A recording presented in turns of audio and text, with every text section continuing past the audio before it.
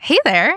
Before the show begins, we wanted to ask for you, the listeners, to help us out with something. We're working on this episode about queer love and the internet for Pride Month. If you have met a partner at any time in your life on the internet, it doesn't have to be a dating app. It can be through fandom or Neopets forums or even on a BBS.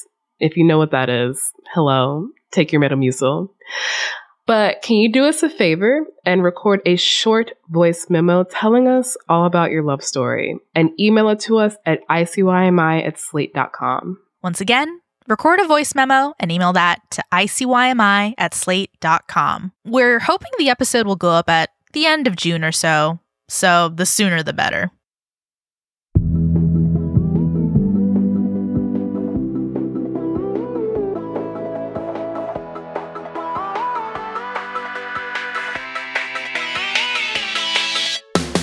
Hi, I'm Rachel Hampton. And I'm Candace Lem, and you're listening to ICYMI. In case you missed it, Slate's podcast about internet culture. And this was a pretty big, jam-packed holiday weekend. Rachel, what did you get up to?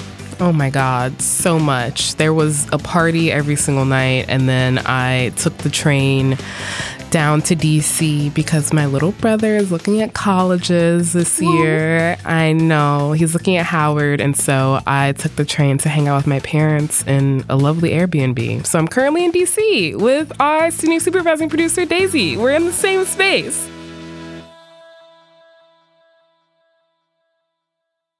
Also, it was Father's Day. Oh, yeah, that happened. It was Father's Day, Juneteenth. I mean, the thing is, Father's Day, to me, is one of those holidays that always just kind of clogs up the timeline. People have cheesy captions and Polaroids and photos of their hot dads from the 80s, whatever. But I have to say, this weekend, there was one post that stood out amongst the others. It has imprinted on my mind, and it is from our girl Jennifer Lopez, aka J-Lo, who posted what I can only describe as a thirst trap of her husband, Ben Affleck. Now, Rachel, please tell me you saw this. Oh, of course I saw this. You couldn't be online without seeing this photo just spread across the timeline. I mean, thirst trap is the perfect way to describe it. Ben Affleck is quite literally just shirtless in this photo, and you are seeing him from the vantage point of basically being situated right near his washboard abs, and you're kind of looking up. It's a very suggestive angle, let's be real here. And listen, Ben looks good. Yeah. Ben looks good. Ben has been in the gym. Ben has been shredding. Ben is counting his micros. I was just like, okay. I mean, other significant details. One, this is not a photo of his back. It is a photo of his front. So unfortunately, we do not get to see the rumored phoenix rising from his back. However, I didn't know he had 2 tattoos, one on both of his biceps. So that was a fun discovery. I will also say, personally, never thought Ben Affleck was like capital H hot, but J-Lo, she is a woman with a woman's gaze. And I gotta admit, I reconsidered. I was like, I think Ben Affleck is hot now? No, I agree. I always feel like Ben Affleck is one of those people who looks better depending on who he's standing next to. Oh. And so when he's standing next to J-Lo, I'm like, oh, yes, of course. Obviously, I understand.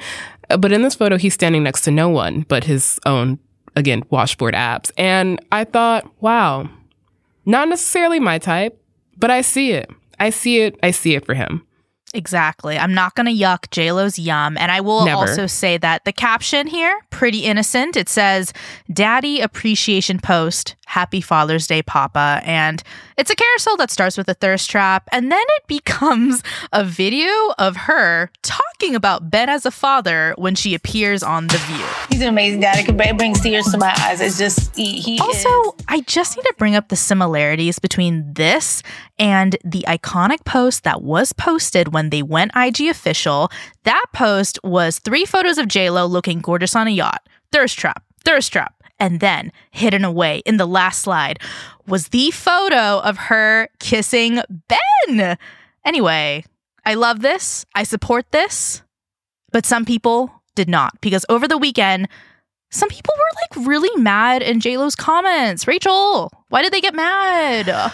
I truly don't know. At first I thought they got mad for the reason that I was confused, which is that I'm about to really reveal my Bennifer ignorance here, which is I didn't realize Ben Affleck had children. And so I thought this was like a metaphorical daddy post, only to find out it was a literal father of 3 children post.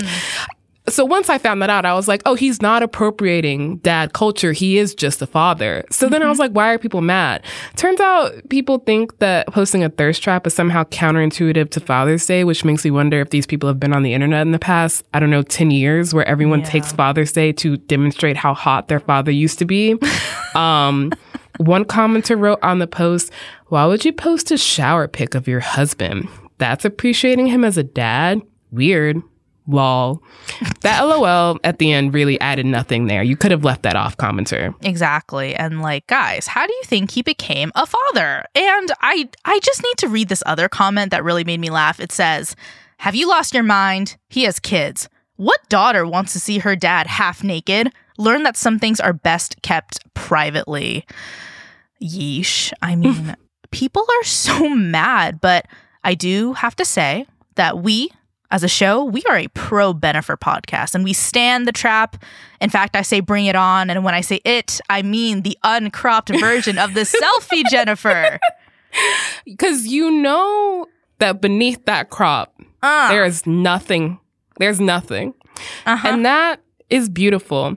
I mean, we are now a pro Bennifer podcast because up until this point, I gotta admit I was purely neutral, but I am being swayed by your adoration of Bennifer. They kind of exist in, the nebulous A-list celebrity where I'm like, oh yeah, they exist.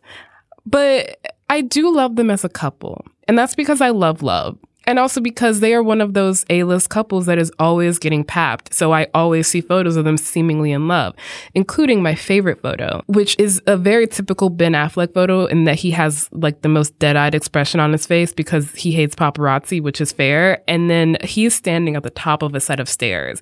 And at the bottom of the set of the stairs is J-Lo with just this beatific smile on her face. Yes. And I'm like, girl, tell me what you're smiling about. I just need to know. Oh my And then God. I saw the photo she posted of him Father's Day, and I was like, that's what you're smiling about.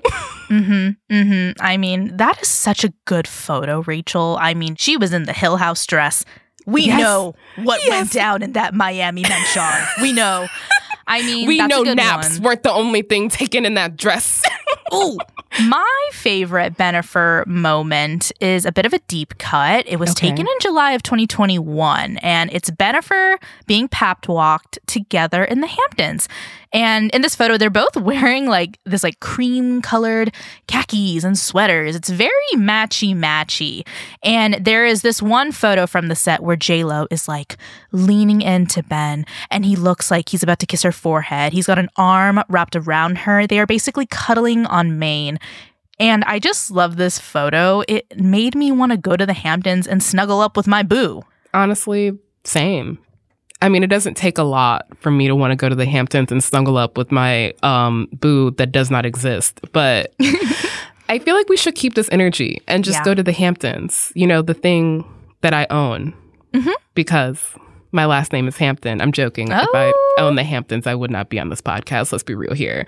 But we are going to the Hamptons metaphorically, because on today's show, we're talking about a phenomenon that has blown up on TikTok for the past couple years now, and that is My Super Bowl, otherwise known as Hampton's Private Chef TikTok. Now, these are TikToks of private chefs who are employed by wealthy families or clients like Bennifer, and they basically come to their Hamptons home in the summer and cook meals for them. A lot of these TikToks are day-in-the-life vignettes that include commuting from the city, grocery shopping, pureeing veggies from the garden, and serving up these beautiful, gorgeous Michelin star level dishes. Think Nancy Meyer's core, but also make it the help. So to help us dive into the greatest season of all is none other than Bettina McAlintle. She is a senior reporter at Eater.com, and she'll be helping us break down Who exactly becomes a private chef, and what these TikToks mean for the future of the culinary workforce? We'll get into that and more after the break. Tired of not being able to get a hold of anyone when you have questions about your credit card? With 24/7 US-based live customer service from Discover, everyone has the option to talk to a real person anytime, day or night. Yes, you heard that right. You can talk to a human on the Discover customer service team anytime. So the next time you have a question about your credit card, call 1-800-DISCOVER to get the service you deserve. Limitations apply. See terms at discover.com/creditcard. In 2007, TV network CBS dropped 40 kids in the middle of the New Mexico desert as part of a brand new reality show. These kids would have to build their own society from scratch. And if this sounds like Lord of the Flies to you, well, it was meant to. We were on this mission together, and we were going to prove to the world that we could make a better society than adults could. I'm Josh Gwynn, and I want to know what this wild TV experiment was really about. Split Screen, Kid Nation, a 6-part podcast from CBC. Available now. And we're back with Bettina McAlintal, a senior reporter at Eater.com. She's written for Bon Appetit and Vice, but y'all might remember Bettina from an episode we did together last September where we were talking about the ways that food content on TikTok tends to be viewed as inherently instructional rather than for the personal edification of the creator. Basically how TikTok turns every person posting food content into an influencer against their will. It was a great episode, and I'm so glad Bettina's back with us. Bettina, hello. Hello. Thanks so much for having me back. I'm so excited. I realized somehow we didn't ask you this last time you came on the show, so we have to ask now, which is, what is your very first internet memory? Oh man. Okay. So it was definitely Neopets. Like I was like, I have like, like everyone was talking about it. I was like, I have to get on Neopets. It was like my first memory of like really starting shit on the internet. Cause I would just like, I was obsessed with Good Charlotte. So I would just go on the Neopets forums and fight with people to be like, no, Good Charlotte's better than Pop. And that is like my formative internet identity. Oh my God. I am totally realizing that I forgot that Neopets had a forum section. Oh yeah, it was a mess. I lost so many Neopoints because my accounts would get banned for being too like aggressive. Yeah. Bettina, yes. I'm definitely more chill on the internet now than when I was a 10-year-old. Man, I love this answer. Okay, so let's fast forward a little bit to your internet specialties now. Bettina, you are a food writer and reporter, and we brought you on the show today to talk about Hampton's Private Chef season. And Bettina, you tweeted a little thing that made both me and Rachel go, ooh, smash the like button. Bettina, do you remember the first time you stumbled upon Hampton's Private Chef TikTok? And could you maybe like describe what these videos sound like and look like for our listeners? Like, I'm guessing it was like late at night and I was like in my bed, like not living a glamorous life, right? And so then the algorithm served up like a video of Wishbone Kitchen, Meredith Hayden, like in the sun, in like a cute apron, outside in a garden, picking herbs and like looking at zucchini in like a beautiful raised bed. And I just remember being like, wow, this is so nice. I think it was one of those moments where I felt like such a contrast between like my life and like, oh, this is how some other people live, right? Like they have private chefs, they have these gorgeous private gardens. So yeah, I think just like sort of watching her sort of get the ingredients and then start to cook with them just felt very enticing. And then I've just been down that rabbit hole ever since. And I would say these videos are very standard for the day in the life genre, very kind of like chop, coffee, hard cuts, blah, blah, blah. But stepping back a little bit, you write about the restaurant industry, the food industry.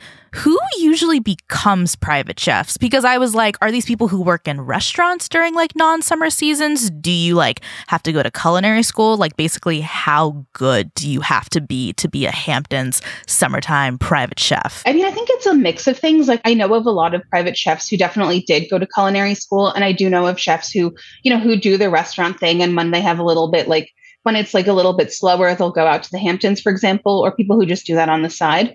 But then I think there have been some people, especially on TikTok, who like didn't go to culinary school and are just, just like well connected and are good chefs. So I think it's a mix. I mean, I think the thing I've really noticed about private chefing is like it seems right. Like Meredith Hayden has this, has an amazing amount of flexibility, it seems like. But I've also heard of a lot of people who like private chef for people where it's not, they're not doing stuff that's as involved. It's much more sort of adhering to like a strict diet or specific needs. So I think the range of like culinary sort of chops that you need also differs a lot because, I don't think not everyone is making these really like elaborate spreads all the time, I think. So you've been mentioning Meredith Hayden, who is I'm just going to say the genius behind the account Wishbone Kitchen. I also think she's a pioneer in that I feel like she is the first person I really saw going viral for being a private chef in the Hamptons. So we're going to play one of her videos that went viral last summer, which was her first year doing her Hamptons season content. Day in my life as I live in private chef in the Hamptons. I wake up around 6:45 and get ready. I start my day with a crisp Diet Coke and then I grab some vegetables from the garden. I've been obsessed with these chive blossoms. Video gives me Nancy Meyer chic. I want to be in this video despite the fact that I am the opposite of a morning person. Getting up before 10 a.m. is equal to being tried at the criminal court in The Hague for me. I don't want to do it. And yet I love this content. And I'm not the only one. This video is from last June and currently has 23.8 million views, which is astronomical in terms of TikTok virality. Like I said, last summer was the first time Meredith started posting from the Hamptons, and it's become such a phenomenon the last year that her followers have been commenting on her videos over, the fall, the winter, the spring, hyping up Hampton season like it's their personal Super Bowl. And again, I'm one of them. I love this content, and it seems like you do too, Bettina, because last September, you tweeted, "Summer is officially over.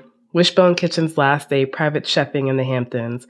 And then just last week you tweeted, "It's summer," with a screenshot of one of Meredith's TikToks. That tweet of yours currently has 63,000 likes. What do you think it is about Meredith specifically that just scratches so many people's content itch? I think a lot of it is just this like relatability thing, right? Like I think all of us wish this would happen to us because I think her origin story is like she worked at Condé Nast and then sort of over the pandemic, she just started cooking and then like landed this great client and ended up doing the summer in the Hamptons, right? And I think that as a person who likes to cook and like works in media, like, if I ever get laid off one day, that's all I can hope for is that like someone is like, "Hey, do you want a private chef for me in the Hamptons?" So I think that's part of it. Like this idea that she doesn't feel sort of too far away from like the life I'm living, for example, but it's like, it's far and away enough that it's like this fairy tale of like what I could have. Right. That makes so much sense in that I literally just thought during the most recent wave of media layoffs, if I get laid off, what am I going to actually do? What are my transferable skills? And then I was like, what if someone who, again, hates getting up in the morning and has no professional restaurant skills, went to culinary school to become a private chef in the Hamptons, just like Meredith Hayden. The relatability is such a big part of it.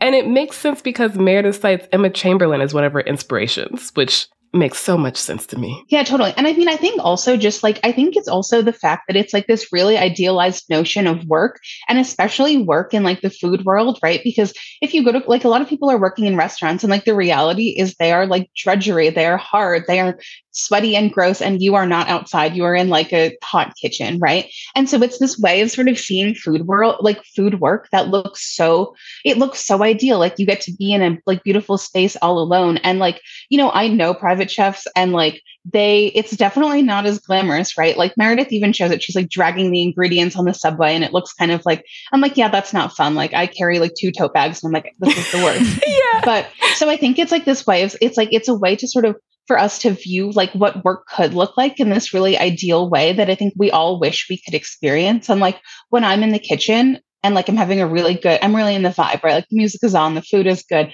I'm having fun. I'm like, oh, I could do this all day and I would never get tired of it, right? And I think it like really draws on that feeling of like, oh, this is what it would feel like. That's like, I imagine this is what it would feel like to sort of do this all the time. And like, I'm sure that's not true, but that is like the world I'm sort of building in my head as I watch these videos. I think that like the relatability is one part of it. The second half of it is the very much like, oh, I could do that too. Like, I think all of us watch these videos and we're like, okay, so like, I'll just like apply for culinary school and then I'll like do it and then be that.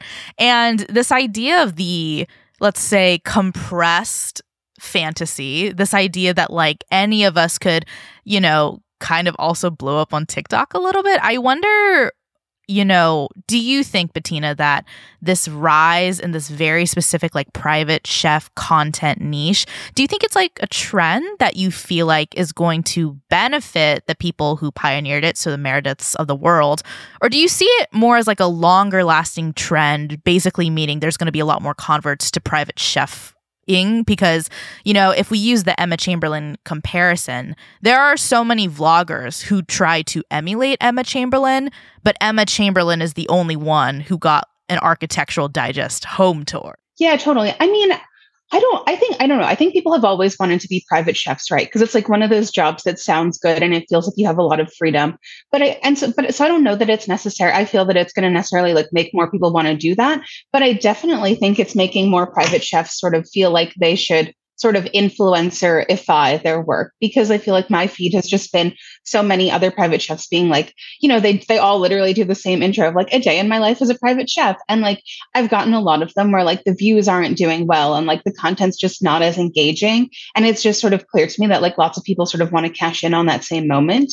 That makes me want to ask, what do you think it is that specifically draws people into this world of the Hamptons private chef? Do you think it's the voyeurism, or is it more what Meredith is doing specifically? I think it's like, what are people obsessed with, right? And like, we're obsessed with rich people and we're obsessed with food. So I think it's kind of just like the perfect confluence of those things, right? And I think Meredith's food and her cooking and her personality very much fit into this, like, you know, who are the big cooking stars of the moment? And it's like Alison Roman, Molly Baz, like, you know, I think her cooking and her sort of personality feels very in line with that, where it's like these foods that are, you know, they're very like herb forward. They're kind of approachable. They use a lot of influences, but like ultimately rely on things that are like most like familiar to lots of people. So I think it's just like, I think that her content has just really tapped into like those particular cultural moments. And I think like, right, like everyone's sort of having this question of who's like the next generation's Martha Stewart. And I think, you know, especially like the Gen Z Martha Stewart. And I feel like, you know, I feel like her work and her cooking sort of slots into that conversation really nicely, where it's like, okay, here is someone providing like food that I can make, but also this like really, right, like it's a very Martha Stewart-esque, Ina Garten-esque lifestyle of like the Hamptons house and the beautiful food. So I think it's just like all of those factors just like created the perfect storm for these videos to do so well on TikTok. Yeah, that is such a great point. We are actually going to take a little short break now, but when we come back, we'll be talking with Bettina about if private chef TikTok is helping or hurting the labor movement. I know, I bet you didn't expect this to go in that direction. And whether your favorite social media influencer could be the next Martha Stewart, with or without the felonies. This episode is brought to you by Progressive Insurance. Hey, listeners, whether you love true crime or comedies, celebrity interviews, news, or even motivational speakers, you call the shots on what's in your podcast queue, right? And guess what? Now you can call the shots on your auto insurance, too. Enter the Name Your Price tool from Progressive. The Name Your Price tool puts you in charge of your auto insurance by working just the way it sounds. You tell Progressive how much you want to pay for car insurance. Then they'll show you a variety of coverages that fit within your budget, giving you options. Now, that's something you'll want to press play on. It's easy to start a quote, and you'll be able to choose the best option for you fast. It's just one of the many ways you can save with Progressive Insurance. Quote today at Progressive.com to try the Name Your Price tool for yourself and join over 28 million drivers who trust Progressive. Progressive Casualty Insurance Company and Affiliates. Price and coverage match limited by state law. Hey y'all, if you love our podcast, and I really, really hope you do, then please consider subscribing to Slate Plus. When you subscribe to Slate Plus, you get no ads on any Slate podcast, including this one. You'll also be supporting the show. ICYMI would not be possible without the support of Slate Plus subscribers. You will also get bonus segments or episodes on shows like the new incredible season of Slow Burn, which is all about Clarence Thomas. You'll get bonus segments episodes on other shows like Working, The Waves, Big Mood, Little Mood, and Dear Prudence. You will also get unlimited reading on the Slate website, which means you get access to every single article and advice column on Slate without ever hitting the paywall. To sign up, just visit slate.com/ICYMI plus. That is slate.com/ICYMI plus. And we're back.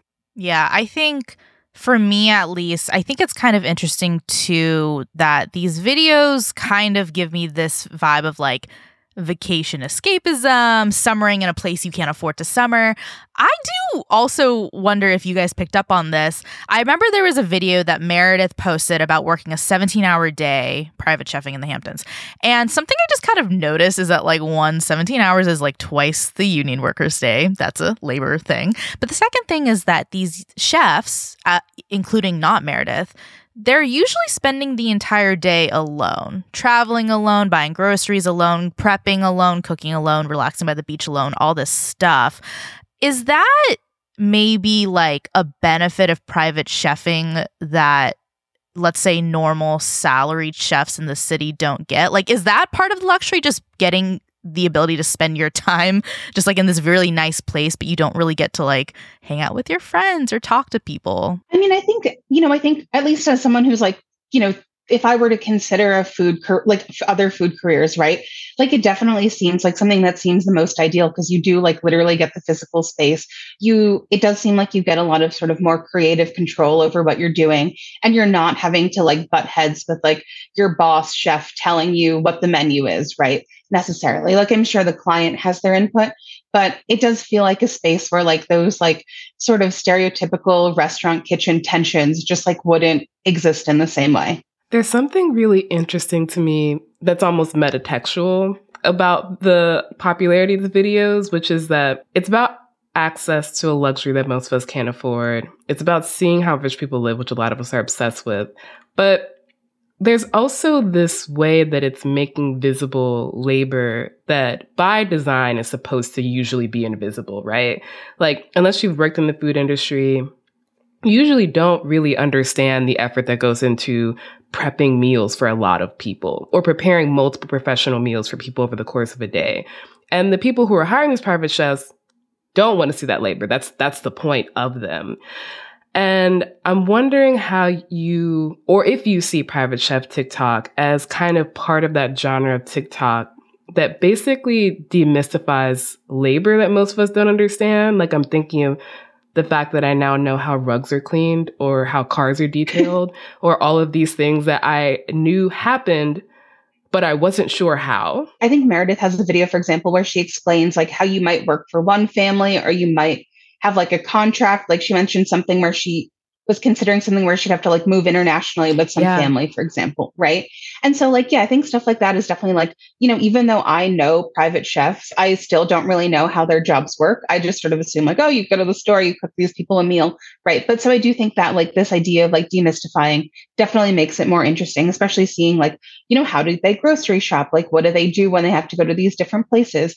I think that, I think we definitely have learned to love through TikTok, the like behind the scenes, like process type stuff. And I think that's part of the appeal of this for sure. Yeah. I mean, I think something off the bat is that I am definitely a victim of the day in the life phenomena. I will watch all of them, no matter how boring or random these people are. But I think it's because I'm one of those people that really like when people show the work. It's like in math where your teacher's kind of like, show me how you got to the answer. And it's like, okay.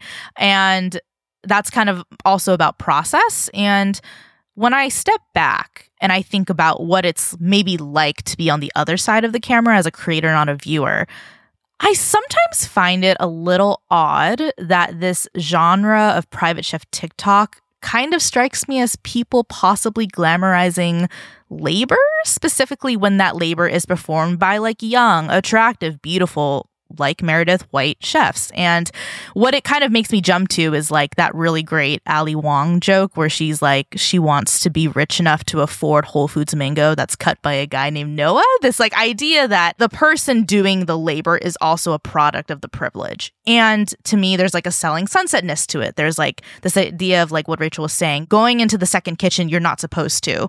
It also kind of reminds me of like the Bon Appetit YouTube videos of like you said, Molly Baz and Claire in that beautiful white kitchen in World Trade Center. So I think my question here is like, do you think there's anything we're maybe not seeing in these TikToks? Do you think there's something that like viewers and fans maybe are missing or not thinking as critically about because we're just so distracted by how beautiful everything looks? Yeah, I mean, I think like the really obvious sort of like thing that is absent is like the clients, right? And that's like what we're not supposed to see. Like it's like I feel like it's understood that there is this like, even if this private chef can make their sort of drudge work and the cooking into content, like, you know, I think there still is a level of privacy that we don't like. I know Meredith has sort of been open about who her clients are, but like for the most part, most people aren't talking about it. And I think that is the thing that I find really fascinating. Like we are seeing this like very controlled part of this situation. And like, we don't know about the like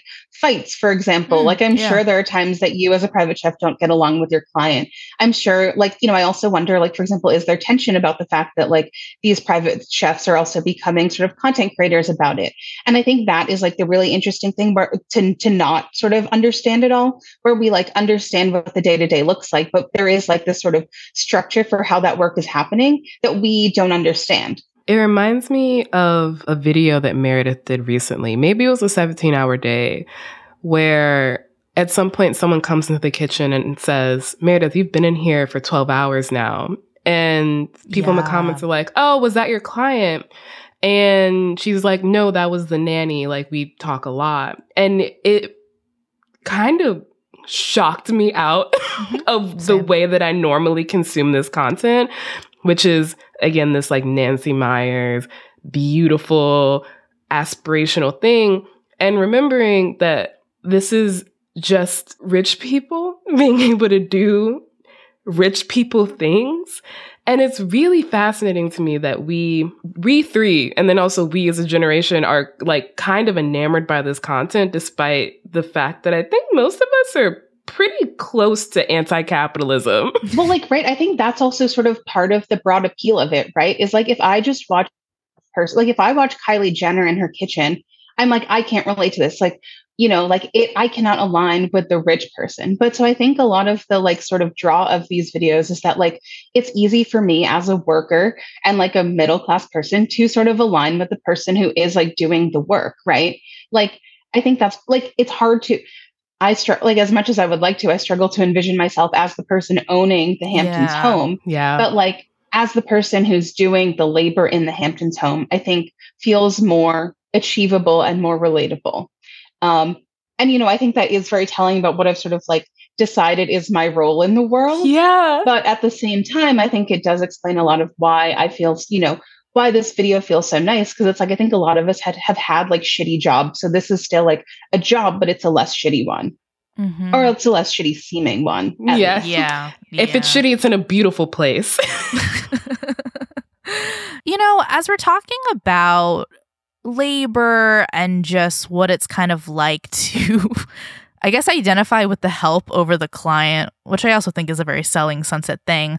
I was just wondering, do you think there's anything maybe a little problematic about us watching people glamorize their labor or romanticize their life? And is there something kind of odd about us enjoying these videos so passively? Because, you know, when I was thinking about how this rise happened, I thought a lot about the pandemic and how Meredith's videos for me kind of converged three very hot topics that definitely started in 2020. You know, the first one being like CEOs escaping to the Hamptons with their second homes. The second being the idea of exploitative labor, the idea of having help. And then the third one just being this labor movement that is happening as we speak. You know, there's so many strikes going on. And I just wonder, do you think these videos like run in contrast to those ideas at all? I don't know. I think all of us are sort of grappling with how to make our labor feel good to us, right? Like, I think we all accept that there is like this sort of like bad bargain we have entered into in order to be able to exist in the world. And so I do think it is a little bit odd that we have influencerified, like, even the most, even sort of fast food jobs. Like, we've seen this whole thing where people like, right, like there's Dylan LeMay, who started working at a Cold Stone and like started making videos while working as a Cold Stone, and then leveraged that into being like huge on TikTok, and then opening an ice cream shop and like finding success in that. So I think it's been this really interesting way of thinking about, like, I think there is this like kind of mindset that like even jobs that feel like grunt work or that don't feel great can lead to something else if you sort of commodify them into TikTok content.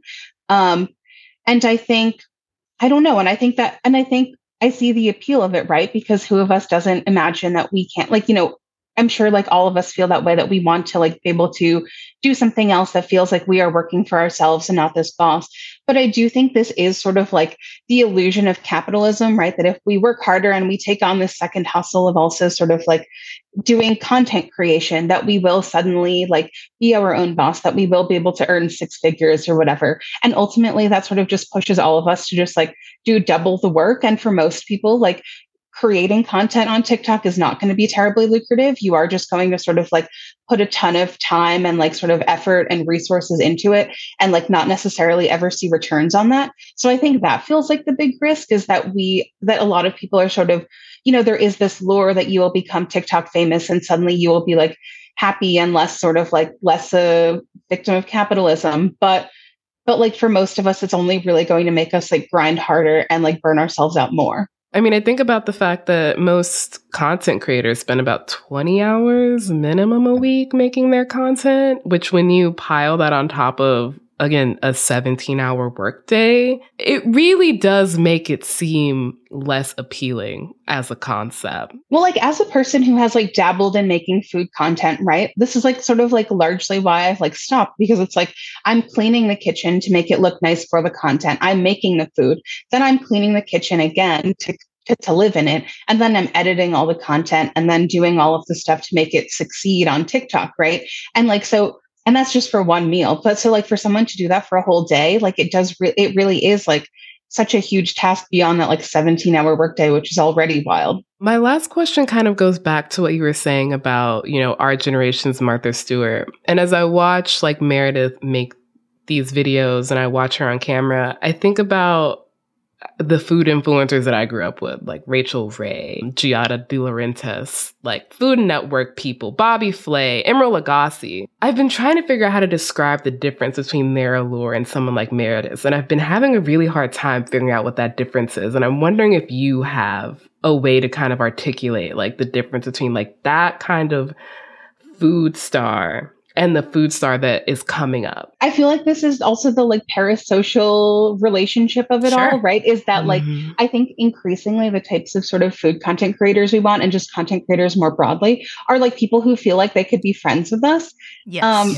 Yeah. Right? Like I'm like, she goes to Trader Joe's just like me, right? And I think that is definitely part of it. Like I never watched, I mean, granted, I was a child when I watched Emeril, but like, I don't think there would ever be a world where I would watch Emeril and be like, we could be friends, right? Like, it's like you are like, what do you mean? Like, maybe you will be my boss, but like, we aren't going to be friends. And that was Bettina McAlintal. Please check out her work on eater.com. She's not posting as much food content, but honestly, you can check out her Instagram for some old, beautiful food content. Couldn't recommend it more. And that is the show. We'll be back in your feed on Saturday, so please subscribe. It is the best way to never miss an episode. Please leave a rating and review on Apple or Spotify, and tell your friends about us. Tell your private chef friends about us. You can follow us on Twitter at ICYMI_pod, which is also where you can pretty much your questions like, do you think that I could be besties with Emeril Lagasse? And you can also always drop us a note at ICYMI@slate.com. ICYMI is produced by Sierra Spragley Ricks, Rachel Hampton, and me, Candace Lim. Daisy Rosario is our senior supervising producer, and Alicia Montgomery is Slate's VP of Audio. See you online. Or in the Hamptons.